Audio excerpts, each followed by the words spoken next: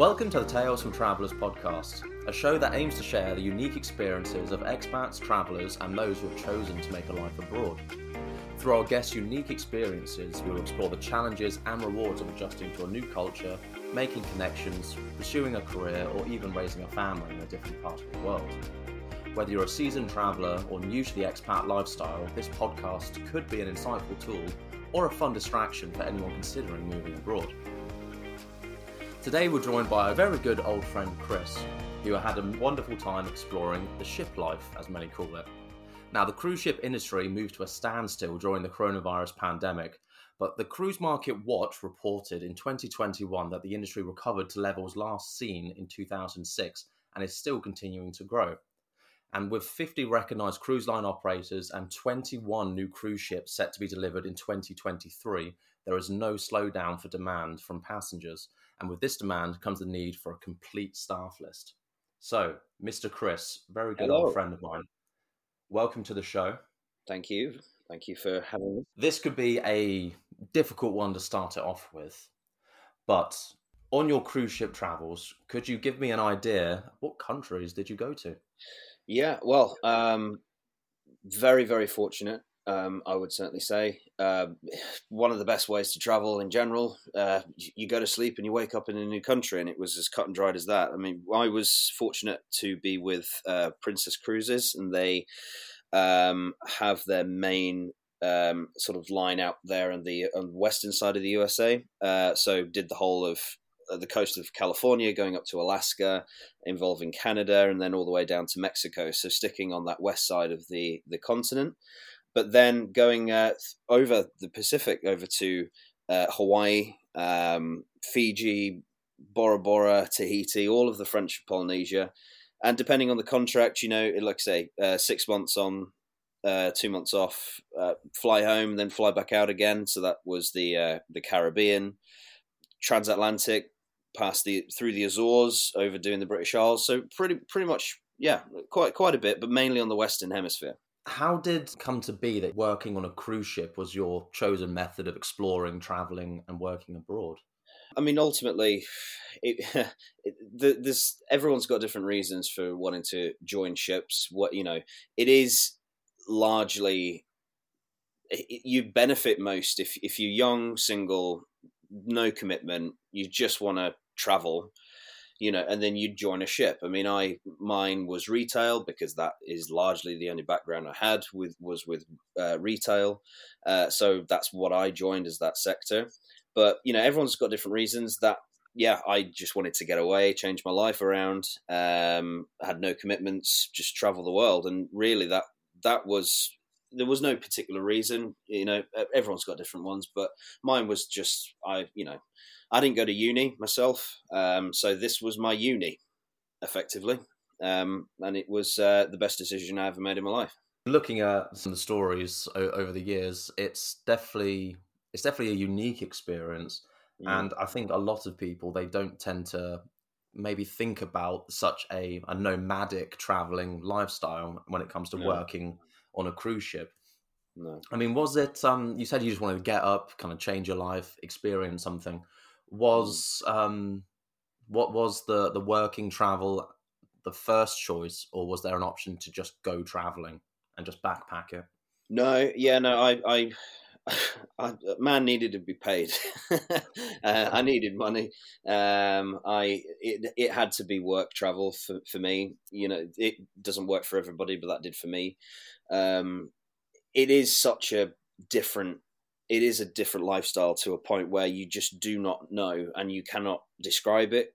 I'm going to make a bad example of trying to describe what it's like living on a ship, because you can't describe it until you're in it. I remember the first day, I got a call in your kitchen, in actual fact. And I remember getting that call saying, right, you're joining today. Oh, right. Okay, cool. Well, no, sorry. On the following Sunday, you start your job. Right. We're going to fly you out to Hawaii. Oh my God. Okay. Sure. And then you fly out, you join the ship, and you sort of, I just remember joining, I haven't got a clue what I'm doing. I don't know what to prepare for. There's so much you got to consider. The cabins are so small. There's no windows in there. you're working with 56 different nationalities. You know, it's a whole new world, and it got to me for the first couple of weeks. I didn't think I could hack it. A lot of people say that. You know, the fresh fish that come on board, you get really given 2 weeks, and you know within that, and most people leave in that 2 week window. If not, you stay on and you're there forever because it's so addictive. Talking about those people, you give yourself 2 weeks. I mean, with a lot of traveling and working abroad, there's always this almost fantasist idea of what it will be like. Everyone glamorizes it in their head. It's going to be stunning, it's going to be beautiful. You're going to be living the dream. You're a main character in your own movie. But then, as you mentioned, there's something that I also experienced. The reality kicks in almost immediately. First night, first week. What did you expect from it? And then how much of that completely changed after your, say, first week?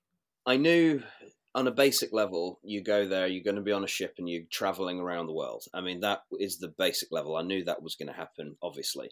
Everything else was the polar opposite, different of what it was in reality, in terms of how fun it was, that of being a positive. But again, it's hard to describe what it's like living on a ship because it is 24/7.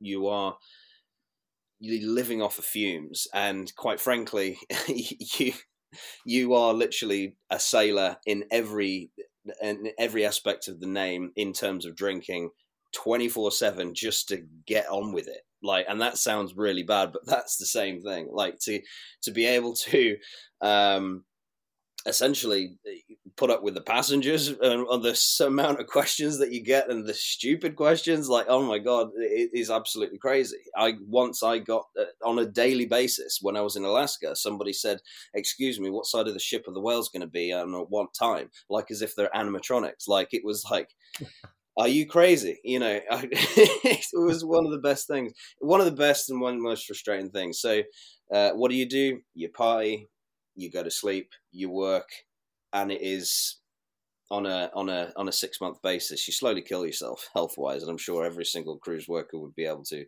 agree with me on that one because you work your ass off. You do, and it doesn't matter what day of the week it is. You know, I worked 2 Christmas days on ships, and it felt like any other day. You know, there's no world outside of the one that you're sailing on.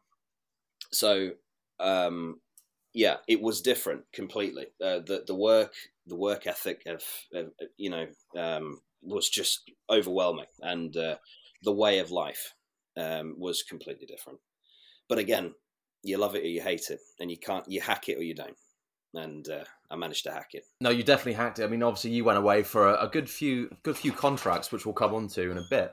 But you mentioned that, you know, to survive, you need to go through, you need to drink, you need to party, you need to let loose. How long are the working days on average for, obviously, you worked in the retail sector. Yeah. How long were the working days and week? So every sailing can be that could vary. When I joined my first contract, that was a month sailing. So it's with the same passengers for a month. And then a turnaround schedule could be every 3 days. It could be different passengers every 3 days. And so it would depend on the schedule, and also it would depend on your department. So in retail, for me, it was illegal for the shops to be open when we were in dock. So when we're in dock and it's closed, then that's it. So then all retail stuff you would do what you want. You can you go off of the ship, see that country, do some things. And then largely it would be, say, for example, the ship would dock at 9 a.m. It would be all aboard by maybe 6. And then so you're there in the evening, you know, for about 4 hours sometimes, depending on the day. Or well, it depends. For me, it was dependent on when the ship was docked. If it's a sea day, it is 12 hours. Basically, it's a 12-hour full day, sometimes 14 hours, where the shops were open. What about, obviously, you mentioned going from port to port. What was the longest period between a port day, and what was the shortest? Was there a period where you were literally working 2 days straight, and were there periods you were working, 30 days straight? Yeah, So again, on the schedule, when you're at sea, there's the worst thing for a worker is to see the schedule saying that there's 5 sea days in a row, because then it will literally be bang, bang, bang, bang every day, every day, every day, and that's it. The best thing you could see is if the ship's doing an overnight dock, then my God, then the ship's crew is elated, because if it's an overnight, most of the passengers are off. They're the catering staff are free to do what they want. There's no photography to be had, pretty much, because all the passengers are off the ship. The shops are shut, so all the crew just go, thank God, here we go. So that would be the longest period of not working if it's an overnight, but the overnights are quite rare. The worst is multiple sea days back to back, because then it is 24/7, no rest. That's it. And some of the guys, I was fortunate to join retail, like I say, because the shops are closed, whereas the catering staff, the bar staff, the cleaning staff, my God, they are machines. And we would, like, the retail staff and the photography and casino, whatever, we would all be in the bar together. Will have already been there for maybe 4 or 5 hours already. It would be 4 a.m, and a guy would come down from, say, engineering or the cleaning staff or whatever, and be like, right, I've just finished my shift. I start my next 24-hour shift in the next hour. And it's like, shit, man, like, go to bed. No, got to keep going. Like, it's crazy. That's the real sad thing about it. Hopefully, imagine there would be a pretty good pay, I'd imagine, with these kind of long hours and everything. I don't know, if I'm honest, but it wasn't enough, and they don't get paid any extra for it. I mean, if some of the, say, the room stewards, if the stewarding rooms, they would obviously, well, they heavily rely on tips as well, and the tips can be great. They're Americans, so they always tip. The Brits obviously don't.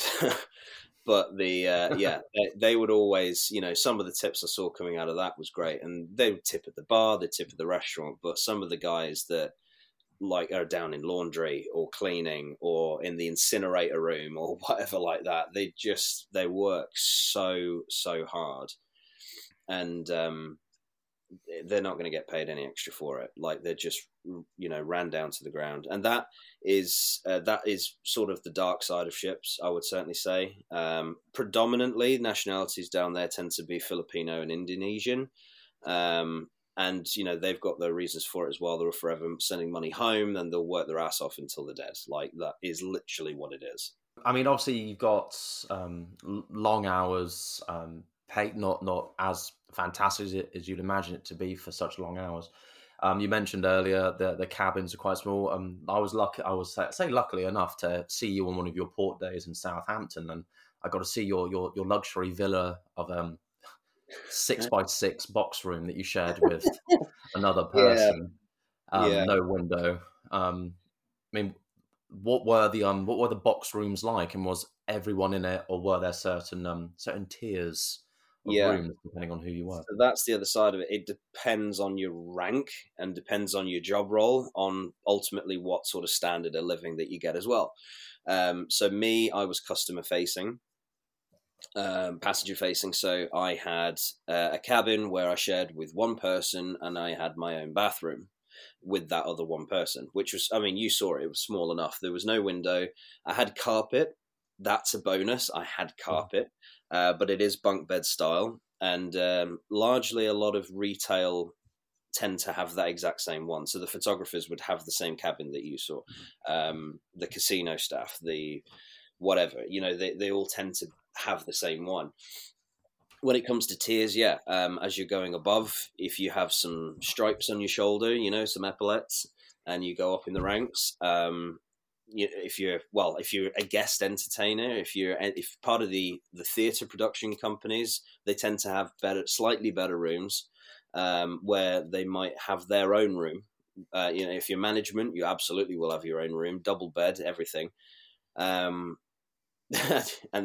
you have a window. My God, if you have a window, you're probably going to get laid that night. That shows your rank. Do you have a window? Yes, I do. Thank you very much. Well, I'm going to marry you. The bougie things in life. Oh, so bougie. And then ultimately it goes all the way up to the top of the captain, who obviously has the penthouse. Yeah. He has multiple windows, the bastard. But Oh. but then you work your way down, and then of course it does get worse from there. So I mean, where you saw mine, it was two people to one room. We had our own bathroom, which Mm. was no bigger than an airline toilet. It was smaller than an airline toilet, to be fair, but it was our own. Whereas if you're going the ranks below and you go to the lower parts of the ship, because that's ultimately where it is. I was always sort of mid-range, spa people, everyone was sort of deck 4 to 7. The cleaning staff, bar staff, engineering, cleaning, whatever, tend to be on the lower decks, probably about deck 2, where there is no carpet, unfortunately. And one of the ships that I was on, it was ultimately about 3 people to one room, sometimes 4 people to one room, and then it would be 4 cabins to one bathroom. So you're looking at about 12 people sharing one bathroom, effectively. That was on my first ship, I remember. But it was pretty horrific. And they don't have, like I say, it's cold, hard flooring. They don't have carpet. And that is a shame. That is really No. bad. Yeah, depending on what your role is, unfortunately. I mean, I think we will go on to a bit more of the positive side of things, but obviously, one thing that's kind of coming to mind immediately, obviously, depending on your role, certain luxuries provided, as you mentioned, certain rooms, a window is a luxury, and long hours, limited days off. And you mentioned most people tend to maybe find out in 2 weeks if they're cut for it. What was the staff turnover like? And I'm assuming if there was a high turnover, a lot of it comes down to just mental health reasons. Did Yeah. that tend to happen a lot? Yeah, no, for sure. I must admit that on board, I mean, like I say, I worked for Princess, so maybe other companies did it. I didn't see so much on the mental health side. Obviously, there's always people to talk to. But yeah, like I said, I don't want to be too negative about it, but it's an insight into what it's like, and the reality is, a lot of the times people can't hack it. They'll just leave, and unfortunately do things to themselves. Yeah. It wasn't every cruise, but it happened quite a lot where, unfortunately, crew suicide is a thing, and is pretty horrific, and they feel that they can't hack it and they don't have anyone else to talk to, whether it was they couldn't talk to their friends or their families ignoring them, whatever. You just have no idea what's going through their head. And unfortunately, that has happened quite a few times, more than I thought I was going to see. Yeah. Not see, but hear about. And, but in terms of crew turnaround, it largely people stick it out. And it's always happening. Every single cruise, when a cruise would come to an end, there's always new people coming on board. There's never going to be a shortage of people, depending on your contract. There's always people just about to finish their contract and start a new one every turnaround. So whether that's a month cruise and then the month is over, everyone goes home and a whole new lot of people come on board. So yeah, no, turnaround is constant on a near to daily basis. Whether that is people of their own volition or it's just their contract is ending. Before moving on from this, I just want to, for people who are considering or have looked on to working on a cruise ship, and obviously you do tend to question, can I hack it? And it's good to be open about it so people get those honest insights into it. But want to make sure that if people are unsure, and some people are a bit more introverted. In terms of communication, obviously you mentioned that there are some people you can talk to. You do make friends on the cruise ship, but then what? Oh my God! Yeah. On top of that, what is the conversation like with, say, people back home? Let's say someone wants to speak to their mum. They're nervous. They're scared. What are the opportunities to call home? So they just have that reassuring voice. Quite difficult, unfortunately. When you're in the middle of the ocean or the sea, there is no signal, so you have to use the ship signal, and it is the ship's internet. And again, like I say, I worked for one company. Multiple other companies might have different ways to do it, but for example, you would have internet cards you can purchase, for example, and you use it sparingly because you can have 1 hour's worth of internet for $20, and it's like, Jesus, wow. $20, you know. But you find after months of it, $20 doesn't matter anymore. You'll pay that to have that line of communication, or it would be a certain amount of data, which minutes on a card, time cards, where it would equate to an hour or so. And that's about, I can't remember what that was. I think it was all, again, about $15 to $20. It's a lot of money because you're using the ship's communication systems, you know, and so you're going to pay through the nose for it, but people do. People paid a lot of money for that. And the conversations are so valuable, you know, like when I phoned you a few times as well. And I didn't even care what we were going to talk about, you know, and with my parents at Christmas time, oh my God, I remember trying to Skype my parents at Christmas, but the ship's Wi-Fi was knackered. So it was the most frustrating thing you could ever say. You know, there's no point of phoning home and saying what you're doing. All you want is that reassuring of like, you know, I'm fine. Are you fine? What have I missed briefly? Because we're on the clock. Unfortunately, you can't have.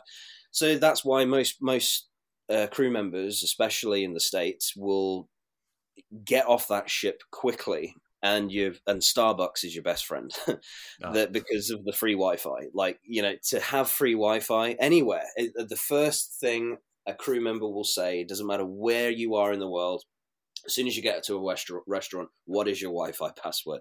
Because you're not going to use your own data. You're going to pay through the nose for that. So free Wi-Fi is golden. And yeah, you just see, if you're going to see a port, you'll see at least 100 people looking at their phones or iPads, phoning home. And the conversation doesn't have to be anything. It's literally just a familiar face. But that being said, the ship itself holds another family, and you do become incredibly close very quickly.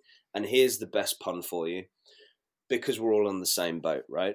Literally. Hey, there you go, bang. Thanks, Chris. Thank you. You're welcome. But that's the point, and we're all in it together, and we're on the same ship for a very, very long time. So you're going to have to get on. You're forced to get on.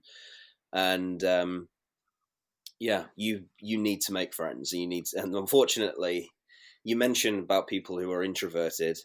It's not for you if you're introverted, quite frankly. You'll have a very, very bad time and a very hard time, because I saw people who were introverted and didn't want to, couldn't make friends, you know, basically. And people try, you know, obviously they'll go to them and say, hey, do you want to join us? No, I don't. They were very lonely for half a year of their life, and I felt really bad for them, you know, but that was their decision. It's not for you if you're introverted. You, especially depending on the cruise line that you work for, you have to be out there and put on the show, effectively, is what it is. You put on the show 24/7. When you're walking across passenger deck and you see passengers coming up to you, they're like, hey, how are you? How's it going? Yeah. And you're just like, oh, you know, I'm doing great. How about you? You know, it's like the show, you know, almost like working at Disneyland. Everyone's on. Yeah, that's the best way to describe it. Yeah, and you could be hanging out of your ass, or you just like, and you're just like, I don't want to see a single person today, but hey, how are you? Oh, I'm so happy to see you. You know, it's just, that's the way it is. That's show business in a way, you know. Talking about the friends made, you mentioning you need to be, you know, if you're introverted, it might not be the one for you, but if they are, how easy was it for you to make friends? Are people extremely welcoming? As you mentioned, you're all on the same boat. Yeah, everyone remembers what it's like to be new, you know. Yeah. And I did have a wobble myself when I, when I first started. I thought, this isn't for me. I did break down a lot, and I was like, Jesus, this isn't what I thought it was going to be. I was unfortunate as well. Unfortunately, like for example, one of the fellow members of management that was there was literally something out of the darkest parts of the Bible. She was one of the worst human beings I've ever met in my entire life, and that's unfortunate.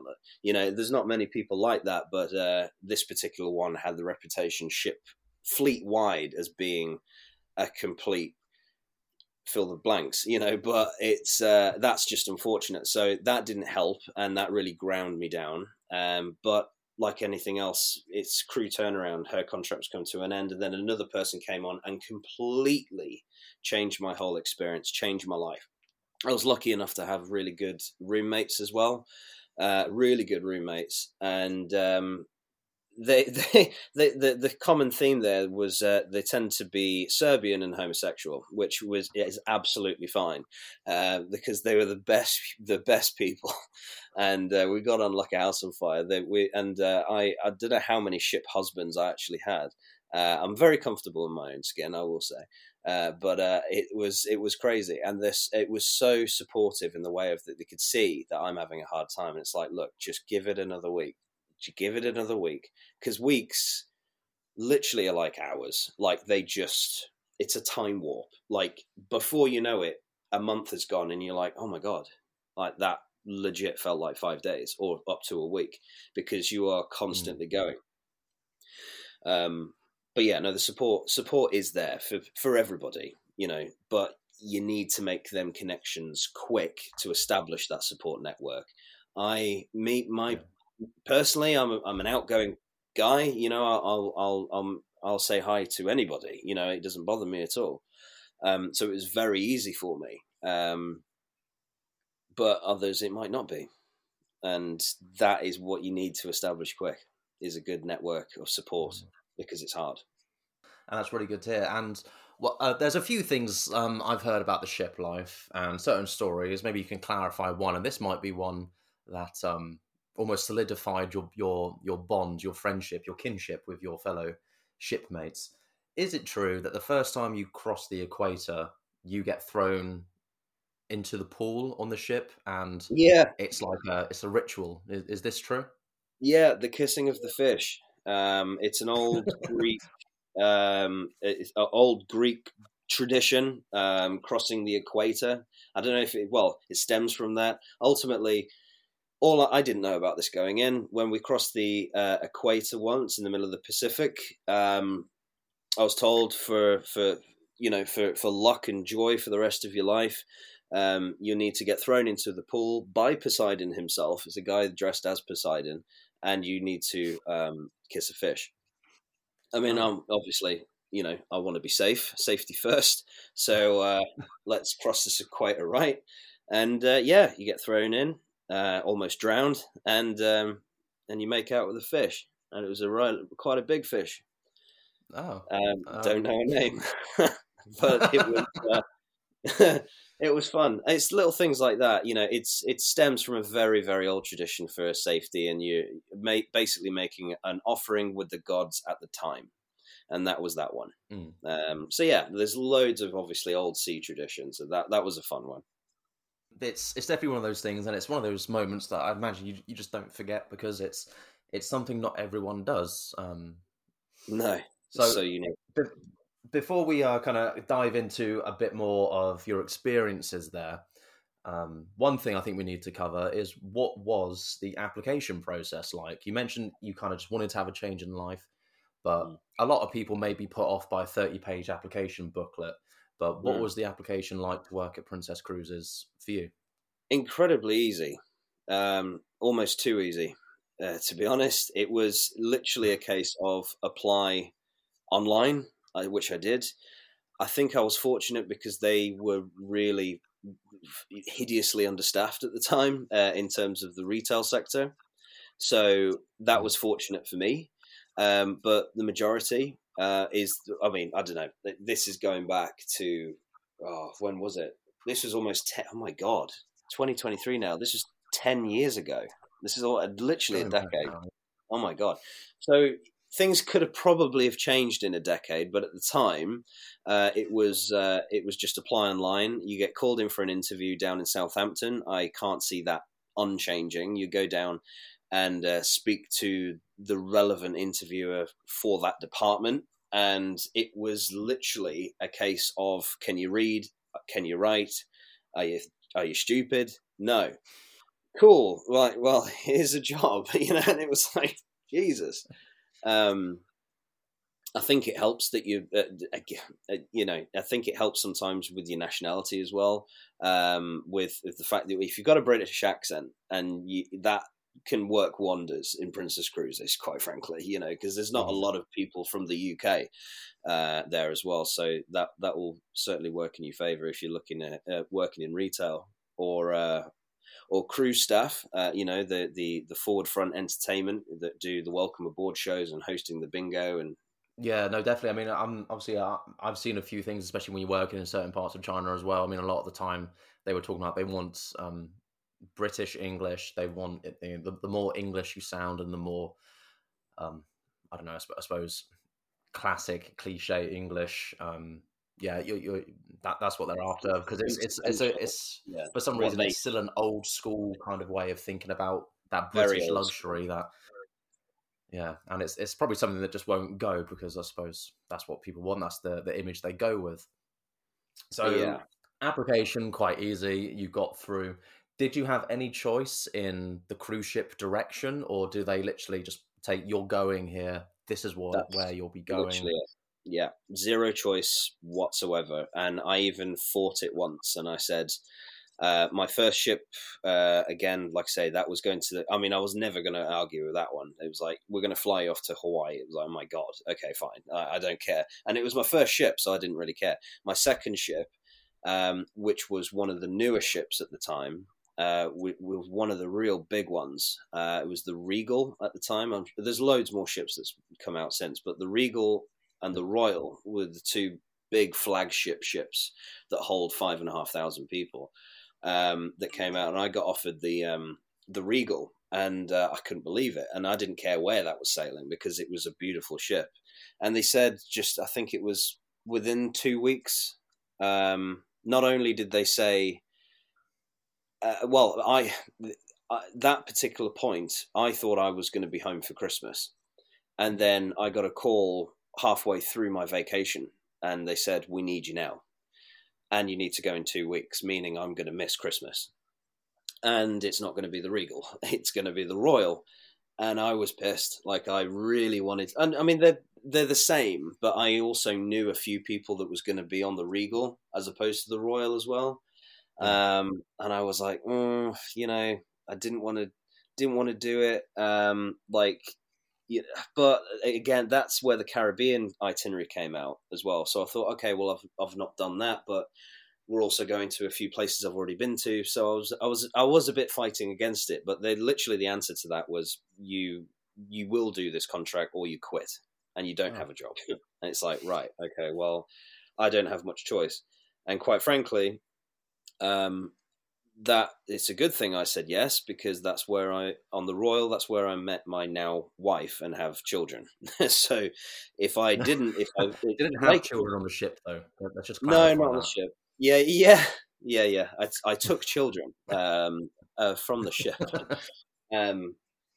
No, but that's just I'm a heavy believer in fate, and that is if it was what's meant to be is meant to be, and that is crazy. They could have easily have said, oh sure, okay, well you can go on the Regal or stay or not, but yeah, if that didn't happen, I wouldn't have met my now wife, and it's crazy. But basically to answer that question is no, you have no choice whatsoever. Well, let's quickly go on to this topic, and then we'll come back around. So, tell me, obviously, you met your now wife. You've been married for 7 years. No, I've been with her for 8 years. We've been married for 3. Oh God! Well, gosh, it feels so much longer. It's 2. I think, is it 3? Yeah, it is 3. 2019. Yeah, sure. Yeah, 2019. I met her in 2014, so that would have been, that's coming up 9, a long time. We've been married we've been married about 3 years, I think, and then for 2019, we won't. We'll cut this out just so in case she hears and she loses faith. But You won't So cut tell me, obviously, you met your now wife. You got two beautiful children with her. Do a lot of people find their, like, say, their future partner? Do you find a lot of people have partnered up since working on cruise ships, or Yeah. were you and Emma a bit of a rarity? We're a rarity in the way that we met and we stayed together. There's a hell of a lot of relationships. You get it? Jesus. Okay. Lol. Ha! You're on fire today, Kirkcliffe.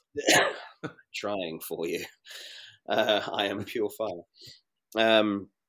There's a lot of there's ship romances everywhere, every corner of the ship.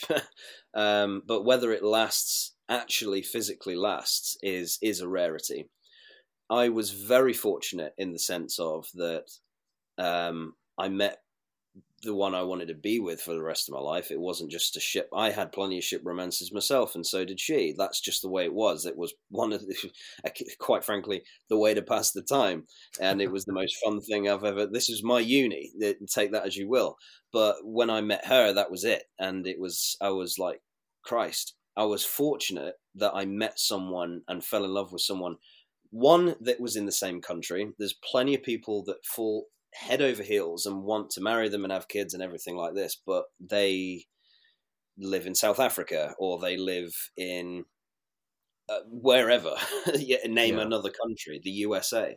And long distance relationships are the most common relationships, is long distance, because inevitably you're going to fall for someone that is from another country, and it's either, and what's the chances of them moving to your country or you move to that? It's a hell of a lot. It's a big commitment.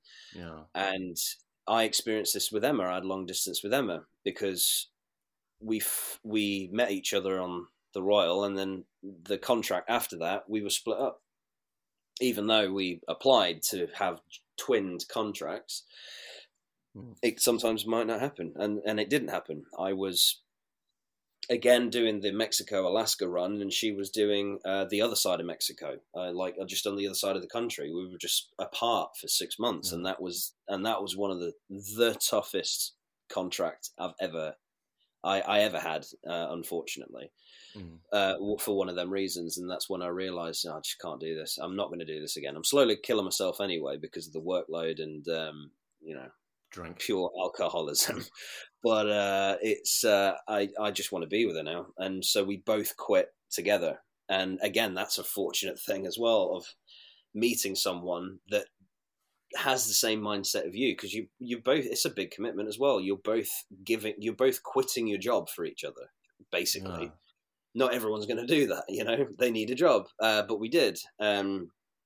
And so, I think I was just fortunate in the long run as it went on, because I fell straight into a travel agency job, now being a travel agent, only mere months after that. So I was very lucky. Not everybody else is lucky in that respect. But no, me and Emma is a rarity when it comes to ship relationships that's still stuck together. Yeah. I believe Emma worked for the cruise ships for a bit longer than you, didn't she? A bit longer. Yeah, I was about 3.5 years total. I think she was about 5.5 years total. Yeah. She was master photographer on the ship, so she ran her own photography studio. She started off as a photographer doing, she dressed up as a beaver and an ox and a whale, and doing the Disneyland thing outside the ship when you go and have character photos and stuff. And she did that, and shooting, at the dinner table, she did all that. But she did so well that she got promoted, and she had her own ship.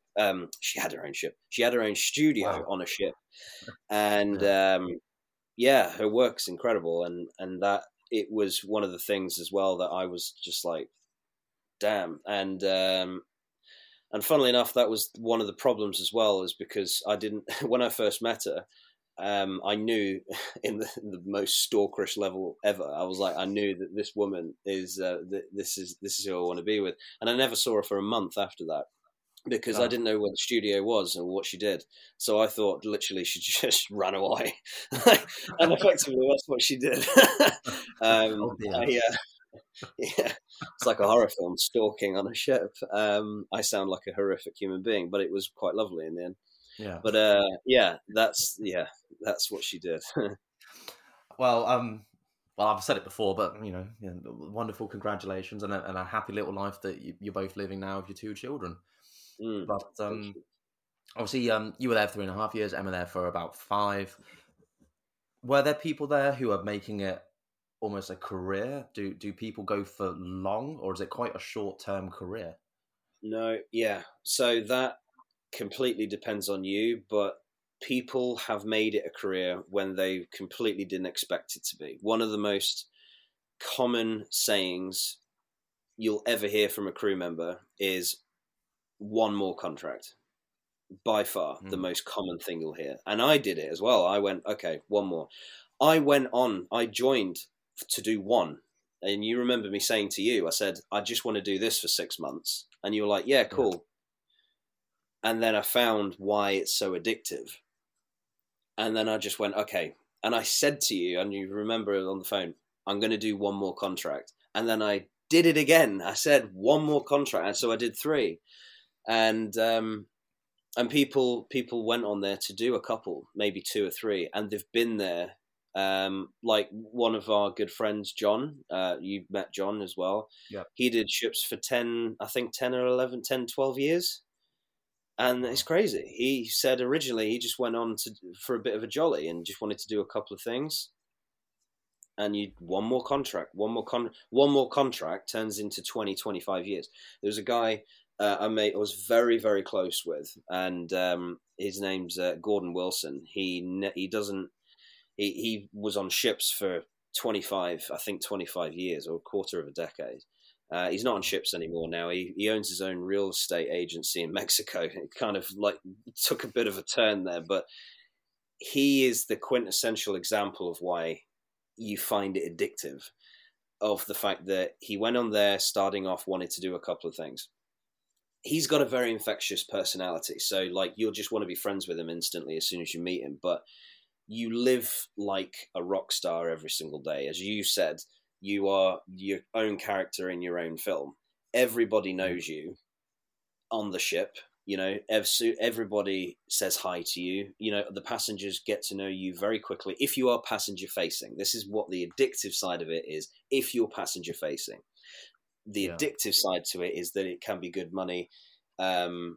If you're not passenger facing, and that's what people, it can be relatively good money.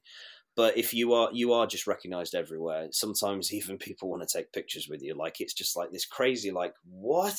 Like, I'm obviously in the real life, you're not used to this. You're partying all the time. You could be an ugly bastard like me and get laid. All this, it's just like, this is something that I never thought I would ever be able to experience in my Mm. life. And you are getting constant attention, constant praise, good money, and it's one more contract. I'm going to do this again. I'm going to, you make family with them, friends, like family, and you just crying with laughter on a constant basis. You just feel good about yourself. You're made to feel good about yourself, which can be hard to do, to find on a daily basis when you're doing the general commute to the same place on land. It's like, here we go, the daily grind. It was not that way in any way, shape or form on ships. Yes, it was very hard work. It wasn't just the work. You are that role first. Mm. No, sorry, you are that role second, but what you are first is a crew member. So there's a lot of crew drills. There's a lot of life jacket demonstrations. There's a lot of, you could be put in charge or second in command of a muster station. Muster station being that emergency section of the ship where passengers, say 500 passengers are allocated to that one muster station area. So they will go into a lifeboat in terms of emergency. So you are in charge, or going to be, potentially could be, in charge of 500 people who are going to panic and scream in your face because they think the ship's going to sink. So you are a crew member first. But I think that's also adds to the addiction. It's like, it's just this crazy world. Yeah. So yeah, people will say one more contract, and years fly off the calendar, and that Yeah. is the bad side of it. With I what mean, we miss. yeah, it's got both ways. It's good and bad. I mean, I've spoken to a lot of people, and I understand the kind of addiction of what it's like. I mean, you get into this kind of routine of living outside of what you would consider your normal life. You're seeing so many different things. You're experiencing different things. You've got so little cares as well when you're out and about, working abroad. You've got that income, you've got that freedom, you've got that sense of exploration, which I think is always Tax-free income. Yeah, yeah. Well, well, yeah, definitely that was always a delight. But what you mentioned about all these people who have, do it for 5 years, 10 years, 15, 20, 25. How easy is it to get a new contract? Obviously, they employ you, I think, on a 6 month basis, so, give or take. Do they just come to you at the end and be like, "Yeah, listen, do you want to do it again?" Or do they give you a performance review? Or you mentioned it's like uni. I mean, can you get away with blue murder and come back for a second contract, or is there a sense of performance reviews? there is performance reviews as well. Seeing if you are good enough to stick in your role. If there's different levels to every single role. There'll be like level 1, level 2, level 3 pay bracket roles as well. It would be, so you'd have performance reviews on that particular thing to see if you're doing a good enough job to be warranted to be paid that much, whatever. But yeah, 9 times out of 10, you will know what ship you're going on next before you leave the ship that you're on. So, Nice. and that's such an exciting thing. Everyone looks forward to that. They know they've got about a month left of the ship that they're on, and they get handed, right, here's your next ship. So they're like, oh my God. And most people who's been on for so long would be like, oh, I know such and such and such. And they start getting in contact with them people already to create that friend network. So it's going to be an easier time for them. They immediately look at the schedule and they're like, oh my God, we're going to go to China or Japan or whatever like this. They start looking at and everyone, it's a very exciting time for most people.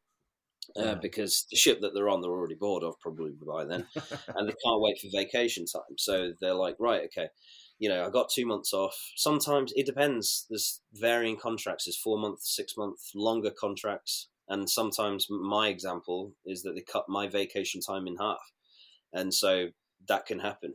Some people don't even have vacation. They will opt to just go straight onto the next one because they know they'll lose it if they don't. And it's money at the end of the day. I mean, there's so many kind of impressive stories so far, and that you can see why it's easy to get addicted. You've obviously talked about kind of having those experiences, meeting friends, talking with family, getting to experience this, having some nice pay, getting that sense of your main character in the story. Now, let's talk a bit more about your experiences. Now, I've seen a couple of the photos. You're quite a photo dumper when it came to logging into Facebook every now and then, and you could tell when Chris had internet because there would be a series of photos coming on. Now, I don't want to sound too Blade Runner here, but you've seen things many people wouldn't believe. There's some incredible photos, but we'll get onto these photos and the experiences. But would you say that these port days and when you get internet, those were the point? It was all worth those long working days, working weeks. Were port days worth the hard hours and the many hangovers? 100%, yeah.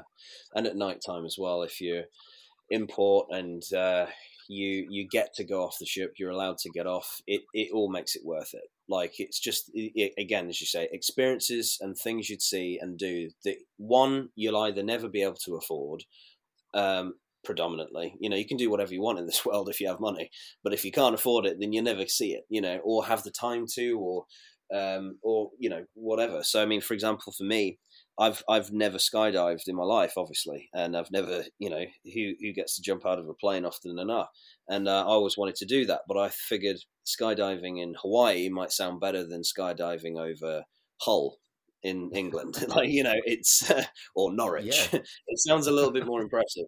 And it was one of those bucket list things I never thought I'd do. I jumped out of a plane wearing an authentic Hawaiian shirt, and some dog tags, like it was a Pacific War movie, over Big Island where they were filming King Kong, and it was like never like how, like, you know, who am I to have been able to warrant this? Swimming with dolphins, blah blah blah.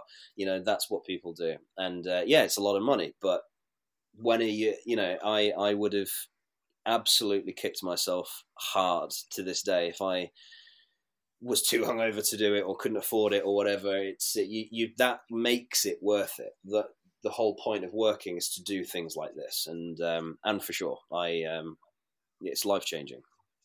Would you say that working on the cruise ship and doing all those contracts, do you think that's kind of, did that help influence who you are now? Did it kind of change your views on everything? Do you say it's had a lasting impact on your life? Completely changed my life. Yeah, I was slowly running myself down into the ground when I was, you know, a lot of things happened in my personal life that was driving me down into the ground as well. And I was, I say drinking excessively. I couldn't have probably drunk more than if I was on the ship, but I was really unhealthy. I was getting really bad in terms of, I was a lot more overweight as well. In myself, I felt disgusting, and I needed to change. And I shed half my body weight on ships. I was the thinnest I've ever been. With the sun, everything like this, my skin rejuvenated. Literally, you just turn into a completely different person.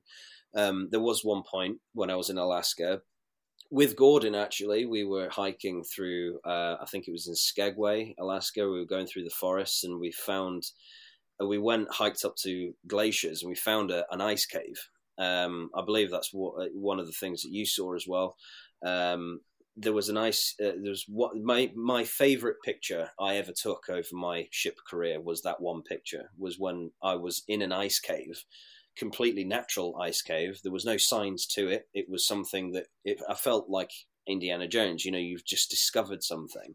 And there was a point where Gordon took that he took that picture. I just looked through the roof of it. It was like you could see the sky. There was a hole in it. All I did was look through that, and he took a picture. That, for me, was the moment that my life completely changed for everything. Like, I thought, there's more to life. There's a world out there. Go see it. Do whatever you want to do. Do what you need to do. And just think about you. Be selfish. Be happy in yourself. And that was the turning point for me. And then I met my wife, and then, my God, my life just completely U-turned for the absolute better. Like, No, I just felt more grounded.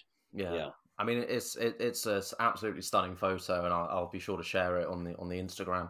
But yeah, there are certain moments, and I mean, I think a lot of people who go traveling, they do find these, you know, they're not tourist destinations. They're not like they're places off the beaten track, and you kind of find these little things, and it does open your eyes. And I'm a adamant believer in that traveling does expand the mind and expands like how you think about the world as well. Where you never realize how big the world is until you see these non-touristy areas.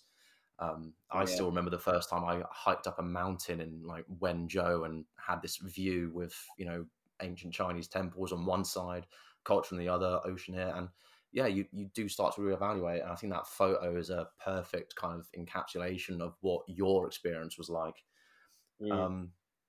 Yeah. But obviously you talk about these kind of U-turns, but one thing that I find, and I've spoken to a lot of people about, is even though you're experiencing the world, you're enjoying experiencing the world, you're seeing these sights, your sounds, tastes, everything, you do start to miss the little things, and people do get homesick. You mentioned you broke down a few times. I've said that my first night in China, yeah, I definitely had a breakdown, but you realize that when you do come home, things do and don't change, and it's kind of hard to describe it to people who haven't gone through it.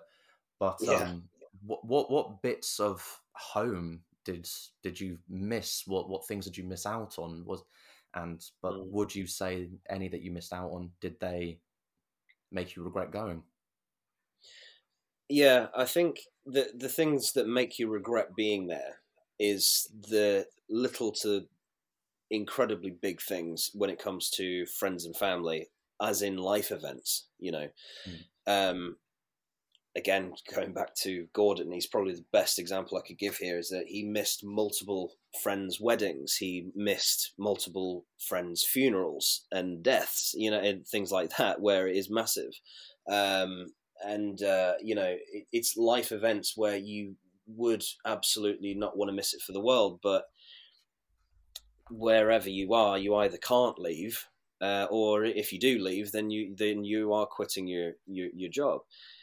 So I mean, it depends on how important it is. But some could argue it's just like, oh well, if it's so important, why didn't you just quit? Whatever.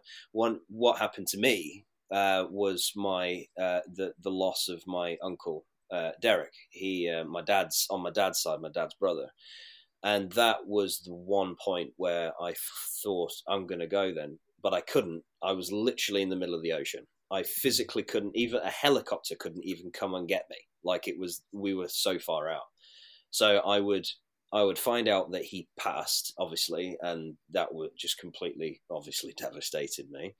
But I couldn't be there for my dad, and I couldn't see him, I couldn't be there for the service and be there to support him as he's carrying the coffin. I was just thinking, just on a daily basis, of I'm missing this. Yeah.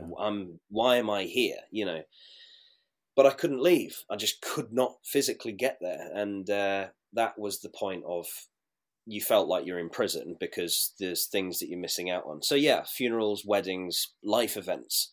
The little things you land-based activities you don't so much really care about. There's a lot of things that change, especially in the town that me and you used to live in. The shopping centre there, it's like, oh, that shop's changed, or as you say, or oh, that bar's not there anymore. It's like, oh, okay, sure.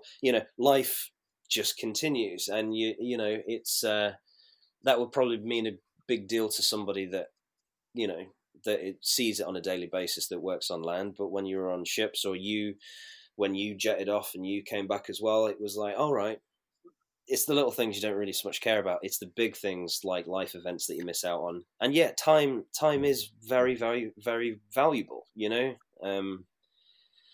Long distance can be a killer, like, but you do it to better yourself. Completely. I mean, me and you live on pretty much the other side of the country now. That doesn't stop our communication. This is very much similar to ships. Like, I will see you. I will be seeing you personally shortly, and it's as if I saw you yesterday. When I talk to you on the phone, it's as if I saw you yesterday. That's what obviously friendships is all about. But you just get used to, that's life, unfortunately. You got to think about yourself. You got to think of the betterment of your family, but at the same time, it's missing out on the big things. But when it comes to ships, that was a hell of a lot different. You just physically couldn't be there, and that is the point where you think this isn't worth it anymore. Yeah. I mean, and then with you carried on, you powered through, and I think, even your dad said to you, experience it, didn't he? I mean, there's nothing you could do, but you carried on, and I completely understand, how you went through. I lost my granddad whilst I was away, and it's extremely difficult, and you do feel trapped, you do feel lost, but that's when, again, as you mentioned, communication is with home, and people will say to you, yes, you've got to keep going, and the great thing is those family members would have said the same thing, and that they would have said, you're doing something so few people have the courage to do, and they would have wanted you to carry on. So and largely that's pretty well what everybody tends to say. It doesn't matter what the family is; they tend to say the same thing of like, well, he or she wouldn't have wanted you to, give it up, so just carry on what you're doing. But it doesn't stop you feeling like the worst person ever, that you can't leave, and that just really eats at you, that you're missing this. But yeah, no, 100% agree. And I think this has been a fantastic chat, Chris. This has been absolutely great. I was always fascinated by kind of your ship life, and I think you've kind of really shared a lot, and you kind of explained a lot the application process, building friends, keeping that communication where you can. But then more importantly, as we kind of just had this, living your life. And, you know, as you say, yeah, being selfish. And it's not bad to feel selfish about just experiencing your life and going off and doing what you need to. I find that's what a lot of people who go traveling and work abroad do. They want to take control. And I think that's the kind of the difference between taking control, and some people might say just being selfish. But it's really not, you know, it's not you. I feel like I was 23, you know, yesterday, you know, and now I'm 34. It's like a decade just goes like that. And it's like, my God, personally, I feel, you know, if I was to die tomorrow, I could safely say that I've really lived my, you know, and explored the world to the max that and my full potential that I could have done. And I feel proud of that, and I'm happy about that. A lot of people tend to get to the point where, say, they're close to their 40s, and it's like, well, where have I been? Maybe a couple of places in Europe. Oh yeah, no, I went to Australia once, whatever, you know, that's fine as well. But it's like, then I didn't ever want to feel that regret too late. Yeah. That was one of the points. And that is all about being selfish. And that's what I didn't want to feel, was regret of, God, I should have done that, shouldn't I, really? You know, I didn't want to feel that. No, definitely. And I'm not going to feel that. But it's, you know, and so if you can, and you have the resources too, and the time, and the energy, it is a young man's game, quite frankly. A younger man's game, and not having, you know, responsibilities like kids or relationships or whatever like that. Just do it. Like, you're literally losing nothing. You're only gaining everything on that one. Again, Chris, this has been absolutely wonderful, and I thank you for your time this morning. But before you go, I'd like to ask my quick fire questions to you, just to see what comes to your mind. Okay. So first questions first. What advice would you give to 22-year-old Chris before he went off on ships?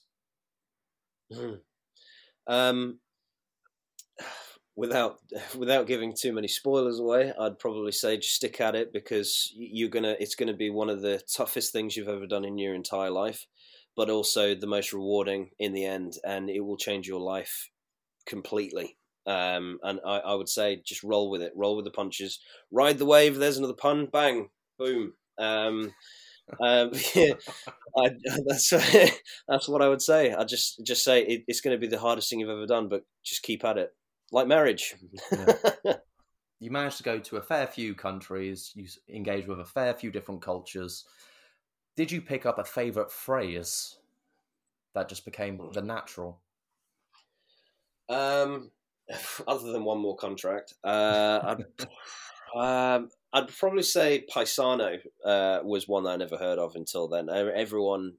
Paisano meaning, everyone says paisano. I was like, oh, he's your paisano. Paisano meaning he's the same nationality as you. So if you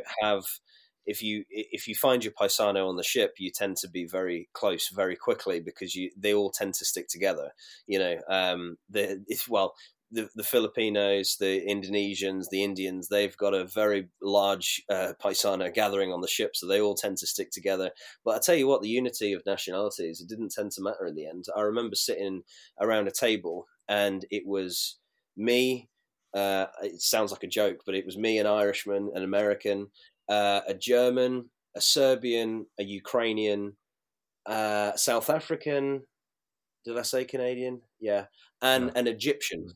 The one Egyptian on board that was there. And we were like, oh, come along. And it was crazy how we're all, you know, English is the main spoken language, you know, on the ships anyway. But it was that we were all talking about the same thing, all laughing about the same thing.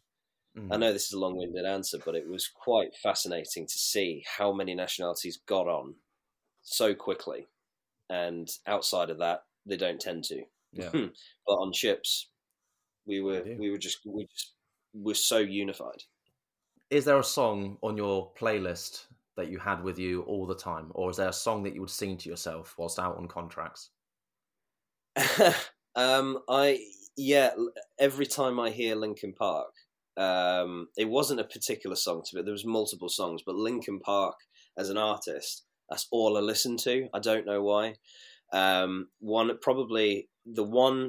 one that really hits home that I always listened to was Sharp Dressed Man by ZZ Top, because that's my dad's favorite song.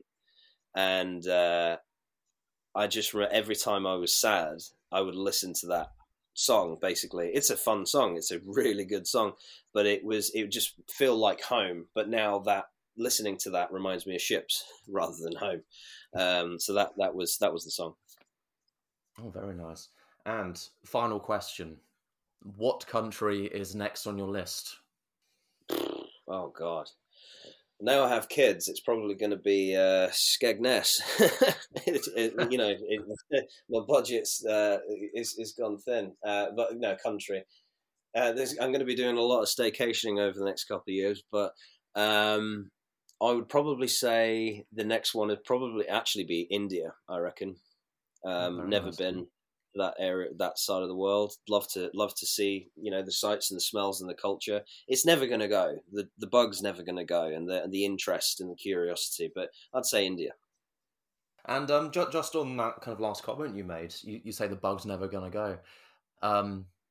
Do you still have that itch? Obviously, you've got a wife and kids. Not saying up and leave them, but do you think that is something that's this bug to want to go, this sense of wanderlust? Do you think that's going to be staying with you for the rest of your life? 100%. It's never going to go. There's people that have seen a hell of a lot more than me. I've been very fortunate in how many countries I've been to that I'll never have been able to afford in my entire life. Emma's seen a lot more than me, and there's people that've seen a lot more than her. And they always say there's always going to be somewhere else that you've not been to, that not only it kind of feels like a collector of countries of like, well, I've been there, and there, but it's just that it's somewhere different, and I want to get to know that culture and the sights and the smells, and it's never going to go. If you've got that, if you've got it, you've got it. If you don't, you don't. Yeah. That's it. There's no middle. Well, I feel like I'm saying your classic phrase of one more contract, but I'm going to just ask one more question. Would you encourage your children once they grow up to travel and explore the world? So me and my wife have very different answers to that. Yes, as on a basic level, 100% yes. Would I want my children to join ships? No. Then this is selfish. I could tell you to join ships. I don't mind, whatever. When it comes to your kids, you just, because you know what ships is like, and it can chew you up and spit you out, and that's exactly what my parents said. When I said I was going on ships, it didn't go down so well, but then they realized it's just concern for safety, you know what it is. But then they realized what it did to you as a whole. So I'm probably not my.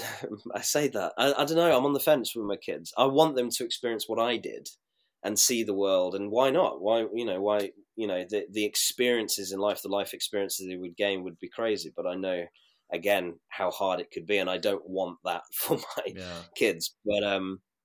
But it's so worth it in the end. So I don't know. I'm on the fence. My wife would be like, "Yeah, 100%, yeah, ship them off." But it's to give them that experience. But I just know how hard it is. But that's just me being a concerned parent. But largely, yes. 100%. I won't ask any more questions. Why not?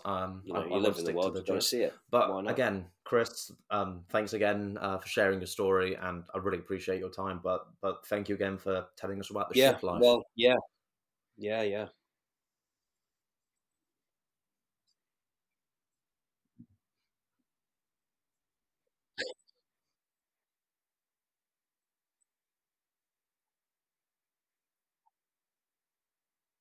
That's all right. No worries. It's been a pleasure to reminisce, to be honest with you. Yeah.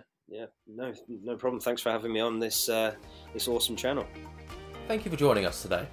And if you enjoyed this episode, please consider subscribing to the Tales from Travellers podcast to stay up to date on past and future episodes. I'm always looking to share new stories from expats and repats from all over the world. So please reach out if you'd like to share your story. You never know, your story could be the one that helps someone make that life-changing choice. You can find us on Instagram at Tales from Travellers. I'd love to hear your story, and more importantly, I'd love to share it with the world. I look forward to hearing from you, but thanks again for joining me, and until next time, happy travels.